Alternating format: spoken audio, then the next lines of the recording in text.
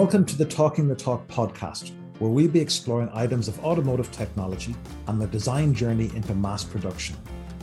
I'm Kevin Reid, founder of the Ireland Made platform, where we celebrate stories of Irish transport, past and present, and this is our podcast. I'm very happy to welcome my co-host, automotive engineering consultant Mike Keenan. Mike develops sustainable transport solutions for industry and has extensive automotive career, having previously worked for Williams Formula One in their advanced engineering division, has led projects for such as Ford, Nissan, Land Rover and Aston Martin, and what is most impressive for me, he worked on the baddies car for the James Bond movie Spectre, the Jaguar CX-75. In our exploration of the origins of automotive technology, in each episode we're going to discuss cars that range from the 1921 German Rumpler right up to what Tesla and Lucid are doing today. So today we're going to begin with aerodynamics. It's good to be here, Mike. What are aerodynamics? They're the smooth surfaces of a car that allow it to go faster. Am I right? Yeah, in effect, that's one of the main things of it, Kevin.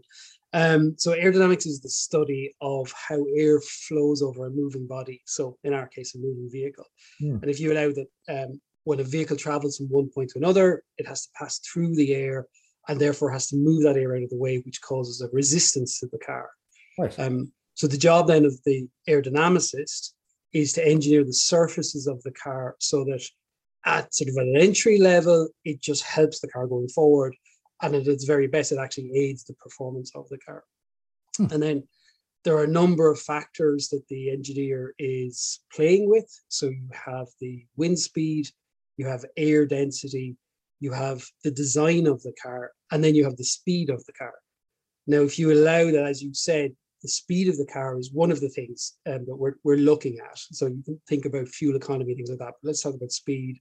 So the engineer is trying to achieve speed. So therefore, of all those factors, the surface of the car is the only thing that the engineer can manipulate. All right. Yeah, I've never thought of it in those terms before, that it is a manipulative area that the engineer can make things happen by using different shapes and foils. Great. Exactly. Okay, great. So what are we going to look at here? So today we're going to look at an area of aerodynamics called drag. So there are a number of different areas that the engineer is trying to manipulate. Drag is probably the area that's most easily understood. And in fact, it was the area that the car engineers first turned their attention to. So if you think the easiest way to visualize drag is to think about a boat traveling through the water. So as a boat travels through the water, it leaves a wake behind it. How large that wake is or how turbulent that wake is a function of the design of the hull and also the speed of the boat as it goes forward. Right. So just fleshing that out a bit, is drag that much of a hindrance? Why don't you just lash a V12 engine in and away you go, a good, big, powerful engine? It's a good point. So it's always a relative thing anyway, right? So no matter what point you start with, so how big or how small the engine is, it's always a relative difference if you can gain some aero gain back again. But a really good example is the Shelby Daytona and the Shelby Cobra. So the Shelby Daytona is effectively a Shelby Cobra with a radically different bodywork, so designed specifically for aerodynamics, specifically for reduction of drag. The Cobra had a 4.7 litre engine, big V8 engine in it. And when it was redesigned into the Daytona, effectively everything is, more or less the same. The chassis is the same, powertrain is the same, but it brought the top speed of the car from 260 kilometers an hour to over 300 kilometers an hour. Wow. So why is speed so significant to drag then? Yeah, speed's very significant. So we talked about a few minutes ago, like sort of the different factors, the air density and speed of the vehicle. So if we look at the equation for how we calculate drag, you can actually see all of these elements in the equation. So the equation is, if I call it out to you, it's rho v squared CdA. Sounds a little bit obscure, but it's actually not too bad. You can break down those elements. So half rho v squared CdA. Just to stop you there, Mike. So rho is, is RHO, right?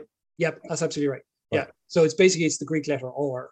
So engineers and physicists love Greek, right? So they're always throwing in Greek letters. The rest of us don't speak Greek. So. That's right. So rho represents the density of the fluid. So in this case, the air density. V represents the velocity, the speed. And then the last element, CDA, is made up of two parts. CD is called a coefficient of drag. I can come back to that. Yeah. And A is the frontal area. So the frontal area is, as you look at the front of the car, that shape of the car is being moved through the air. So if you think of it in terms of, if a light was shone on the front of the car, what's the silhouette that would be on a wall behind it? So all of that shadow, all of that area has to move through the air. So we multiply all of these factors together, but the V element, the velocity element, is squared. It's multiplied by itself.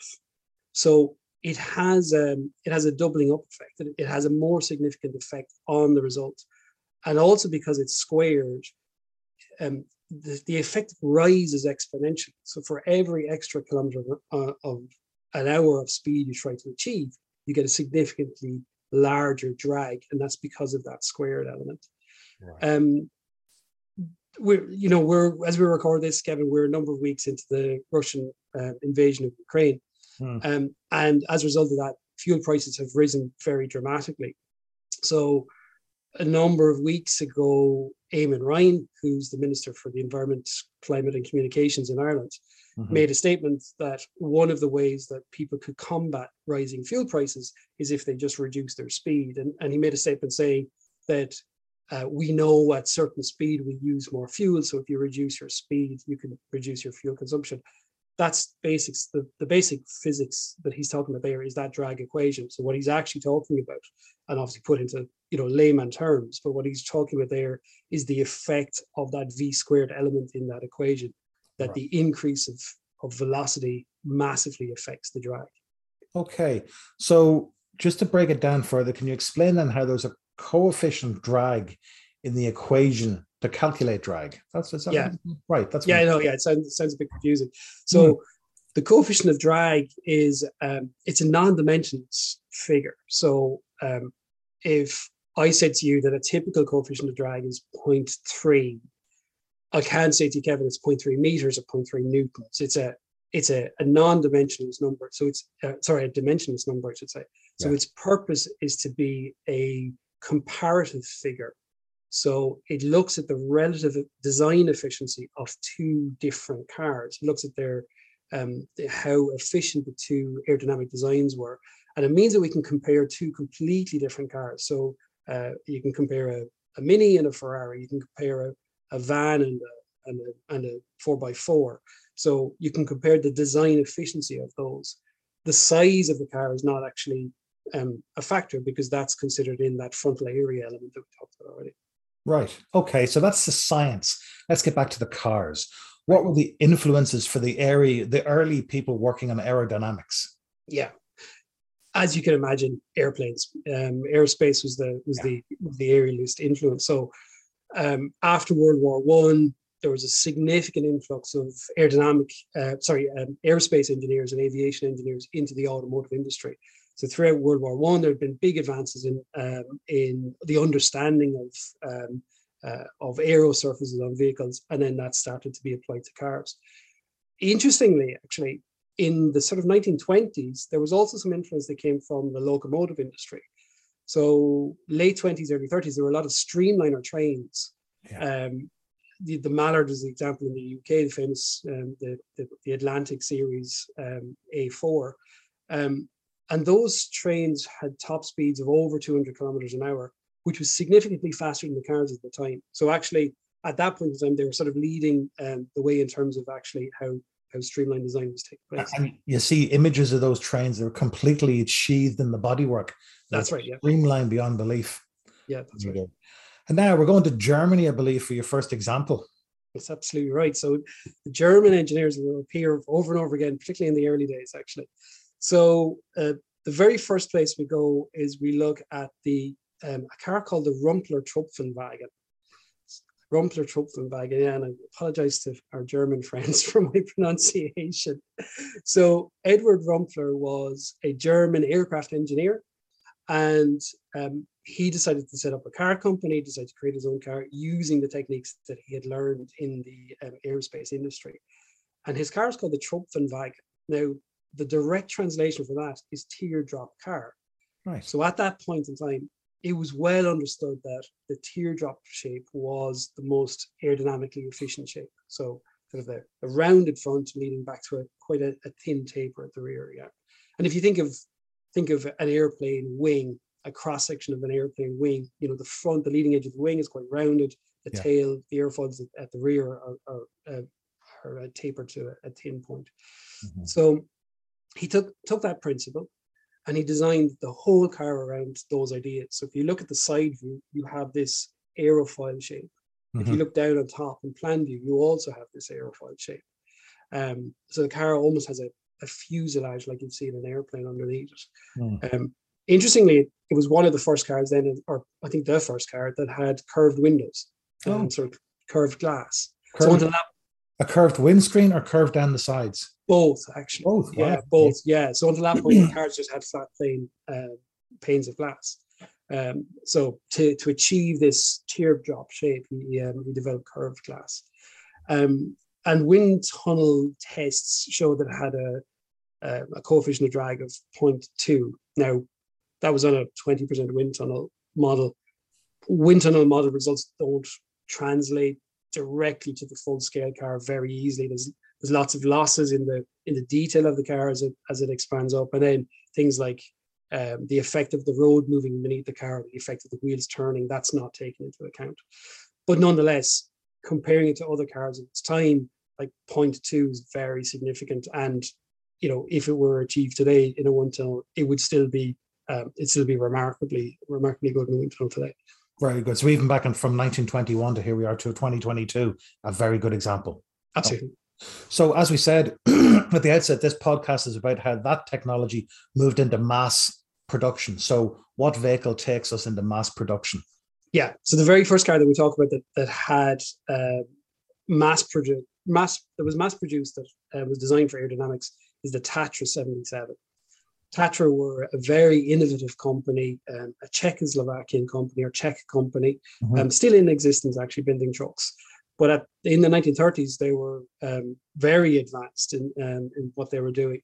So again, another German engineer, this one called Paul Jarre, again from aviation. He had been the chief engineer with the Zeppelin airship company. Oh. He joined Tatra as a design consultant. And he designed the bodywork that had this teardrop principle again. So sort of a very rounded front and back to a tapered rear.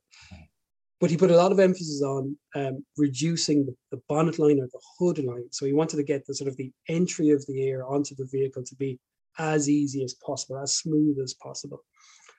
In order to get that bonnet line down, it actually promoted the engine to the rear axle. So it became a rear engine car.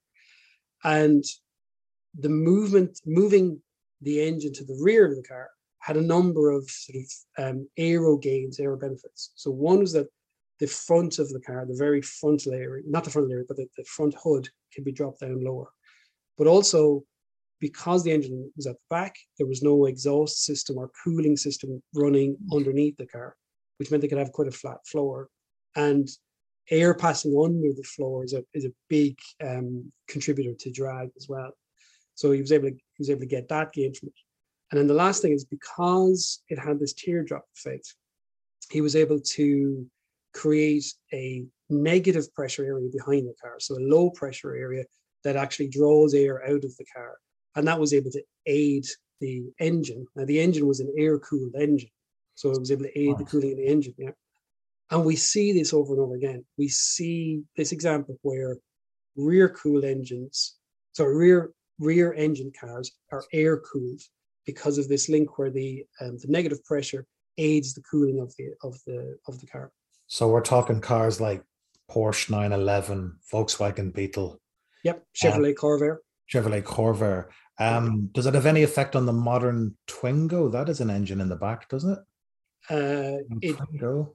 Yeah, it does. So the Twingo is a water-cooled engine. So it will have an effect in that the negative pressure is drawing the air out. But in this case here, what we're specifically able to talk to is it promoted air-cooled engines, so engines that didn't have a water cooling. I have you. Fair enough. Thank you.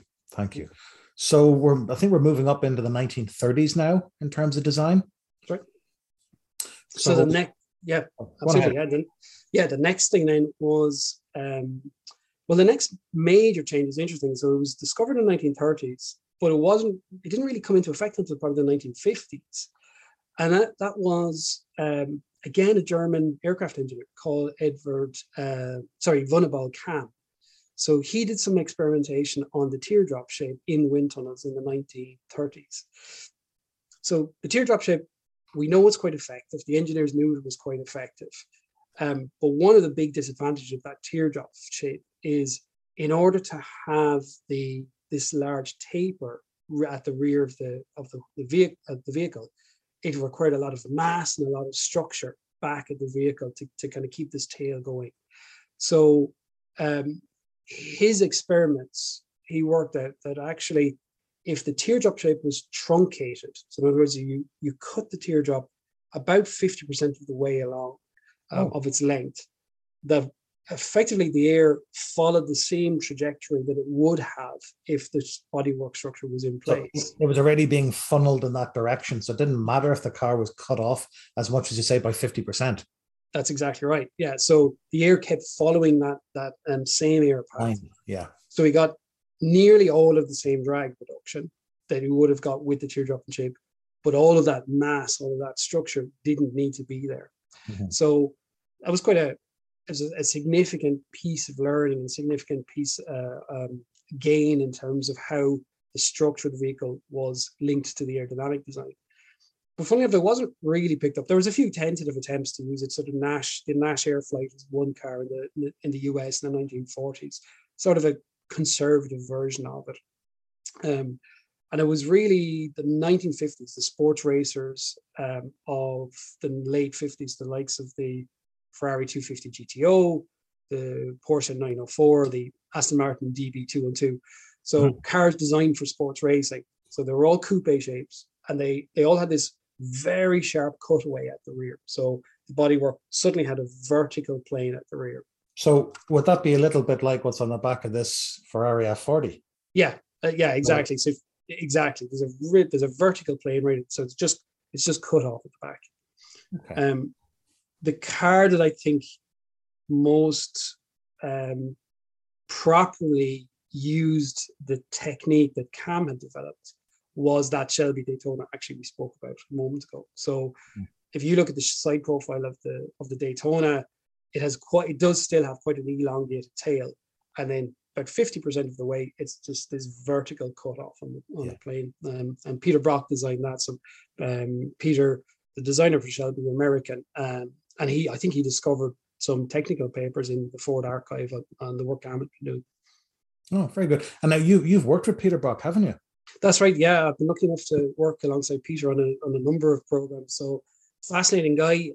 He was General Motors' youngest designer. He was still a teenager when he designed the concept for what would become the Chevrolet Corvair C2, the Stingray. And then from there, he went to join Shelby American, where he designed the Daytona. After that, he ran his own team. BRE, Brock Racing Enterprises, was a works Datsun racing team, designed hang gliders, and he's still active today designing Aerovault, which is an aerodynamically designed race transporter trailer. Sorry, hang on a minute. There's a company that designs. Give me that again. Yeah, so they're transport trailers, so vehicle transport trailers, but they're aerodynamically designed. Who knew there was such a market? So the Shelby Daytona was actually designed for motorsport. So does motorsport have much of an influence on aerodynamics? I'm thinking of wings and things, doesn't it? Yeah. So you would obviously think of all of those, the wings and the spoilers that you can see. When we're looking for speed, which is a big element of what aerodynamics is about, the motorsport is significantly influential. One particular example is if you look at NASCAR in the 1960s. So in the 1960s, the Chrysler Group were running two different cars. They were running the Plymouth Roadrunner and the Dodge Charger. Now, they were both big engine cars, big powerful engine cars, but very bluff body. They were blunt tools, let's say. Yeah. And the Chrysler Group wanted to improve the aerodynamics of them for Daytona, for the high-speed ovals in the US. So they set about creating what's called a homologation special. Now, this is a technique that's been used multiple times by car manufacturers over the years, whereby the standard vehicle is converted into a special version that's a high-performance version.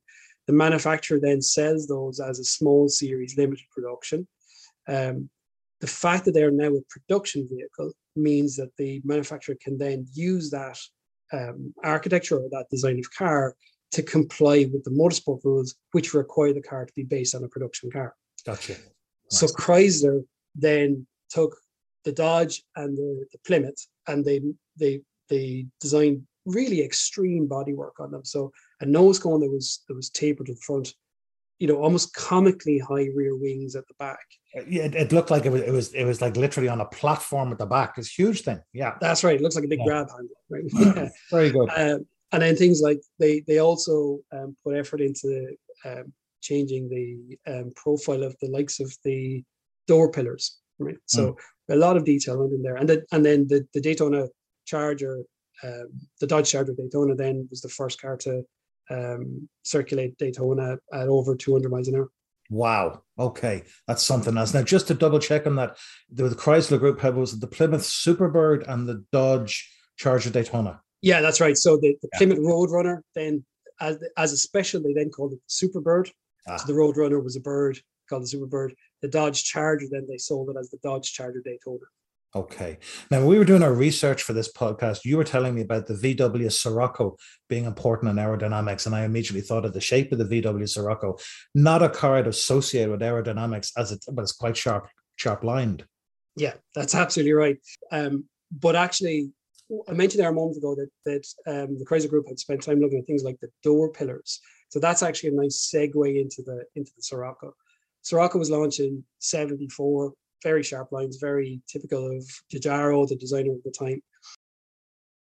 In the late 60s, Volkswagen put a huge amount of effort into looking at the aerodynamic effect of the details that were on cars. So up until that point, aerodynamics was mainly concerned with sort of the macro. It's concerned with the overall shape of the car. Volkswagen started to look at all of the small details, the wing mirrors, the wipers, door handles, roof gutters, even the panel gaps. So like the gap on the bonnet between the wings and the bonnet, they're literally, wow, okay. The gap exactly between each one of the panels, that's right. And what they discovered is the accumulation of drag of all of these components was almost as much as the drag that was being created by the whole car itself. Well, shape. Yeah. So they then set about turning that into a set of design principles for the car, whereby all of these small details were really concentrated on, and they called it detail optimization. And as a result, then what went before then became known as shape optimization. So the large scale stuff is the shape optimization, the real small stuff is the detail optimization. The Scirocco then was launched. It was their first car to be launched with this principle of detail optimization in '74. And it had a coefficient of drag of 0.28, and that's a figure that even today would be more than acceptable. Wow, very good. So did that affect the styling of the car much if the emphasis was so much on getting the drag down? Yeah, so I mean, in this conversation, we're talking about aerodynamics and we're talking about the exterior of the car. There's obviously a link between what the aerodynamicist is trying to do and what the stylist is trying to do. Quite often, those two teams were sort of in conflict in principle. I don't mean, day to day. I just mean in principle, they're in conflict. Quite often, the designer is looking for features on the car to accentuate the style. The aerodynamicist is looking to take away drag components. But actually, what detail optimization did is it brought these two teams together more than they had ever been, really, because the details that the aerodynamicist is trying to remove or eliminate, the likes of the door pillars and the roof gutters, that's all of the functional stuff that the stylists really don't want to have on the car in the first place. Right. So suddenly they're working very much hand in glove to take all of these components off and get these much more streamlined designs. Right. So now that they're working together, where did this newfound collaboration take the designs? Yeah. So I think if you look at the Ford Sierra, 1984, it was probably at that point, the pinnacle of how those two teams then came together. So up until that point, the predecessor to the Sierra was the Cortina, very typical 3-box design car. And the Sierra had what was at the time called a jelly mold design. So it wasn't, it didn't go down well with the buying public, actually, because it was so radical. But it was very much designed on aerodynamic principles, including detail optimization. The other thing, actually, with the Sierra is it also had a closed grille, or sort of the upper portion of the grille was closed. So there was a fascia panel above the bonnet, and the grille is under the bumper. The grille opening for the radiator is under the bumper, and that's a principle that's used in most cars today, where it actually the majority of the air cooling for the cooling system goes through a grille opening that's below the bumper line. And would that obviously, not obviously, but would that be good for fuel efficiency? Does that help? Absolutely, yeah. So most of this conversation we've talked about speed, but actually speed and fuel efficiency are, when it comes to aerodynamics, they work together. So gains in speed are also gains in fuel efficiency, because what you're doing is you're asking less of the car. So you're asking pushing the engine. Exactly, yeah. Very good. So that must be now very relevant in the world of electric vehicles. Yeah, absolutely. So we see that coming back, and I think the first car that that really started to, I think, pull these principles together in terms of electrics was the Honda Insight. Sorry, it was a hybrid. It wasn't electric, right? But it was the start of where the electric vehicles were going. And that car had a camback, didn't it? It did, absolutely. It had a camback. Yeah. So what's interesting is if you look at side view, you have that camback. So you have a teardrop shape, you have the camback. But it also had it in plan view as well, the camback in plan view. So looking down on the roof, the car tapered in at the rear and had a vertical panel. And in order to achieve this, the rear track of the car, so how far apart the rear wheels are, that rear track is narrower than the front wheels. And that allowed them to get this tapered effect in. Next time I see one, I'm going to have to look at it in that way, because I've never looked at one in that way before. Absolutely, yeah. I think it's one of those sort of modern classics that people kind of don't notice, actually. Yeah. So that means that taking this further, then electric cars must need less cooling than combustion, or do need less cooling than combustion engine cars. So that would in turn be very good for aerodynamics. Yeah, so it's funny with and in a later talk, actually, we'll talk about cooling, right? So, but in electric cars do need less energy, less heat energy rejected. So there's less of a total requirement for cooling. Although, having said that, there are often more cooling systems or more complex cooling systems on them. But what that means then is that the electric vehicles, people would often recognize that electric vehicles don't have a big grille opening on the front of them. The cooling is happening in that lower portion underneath the bumper, but there's a synergy. There's a real strong synergy between that, the aerodynamic need to reduce drag, to reduce the resistance of the vehicle, which is a real strong factor in electric vehicles in order for them to achieve their range.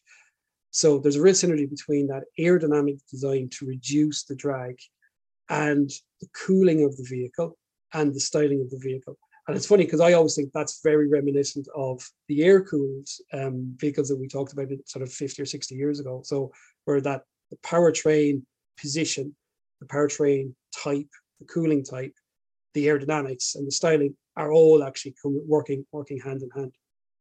Excellent. So that was very informative, Mike. Very fascinating. And I think, taken from our conversation, the one that gets me the most is the cam effect. So you can have a beautiful car, but with a completely cut off back is actually very efficient in terms of aerodynamics. Yeah, absolutely fascinating. So thanks for taking us through that today, Mike. That's the end of our first podcast. Thanks for being here with me today and taking us through that in technical detail. Next episode, we're going to have styling, and we look forward to seeing all of you then. Thank you for joining us today on the Talking the Talk podcast. My thanks to Mike Keane for the interesting conversation. You can check out Mike's offering on www.mikekeen.ie, that's Keane, and check out www.irelandmade.ie to see our back catalogue of stories on Irish transport, past and present. We look forward to welcoming you to our next episode, where we'll once again be exploring the origins of automotive technology. Please subscribe to our podcast and tell your friends about it. Bye for now.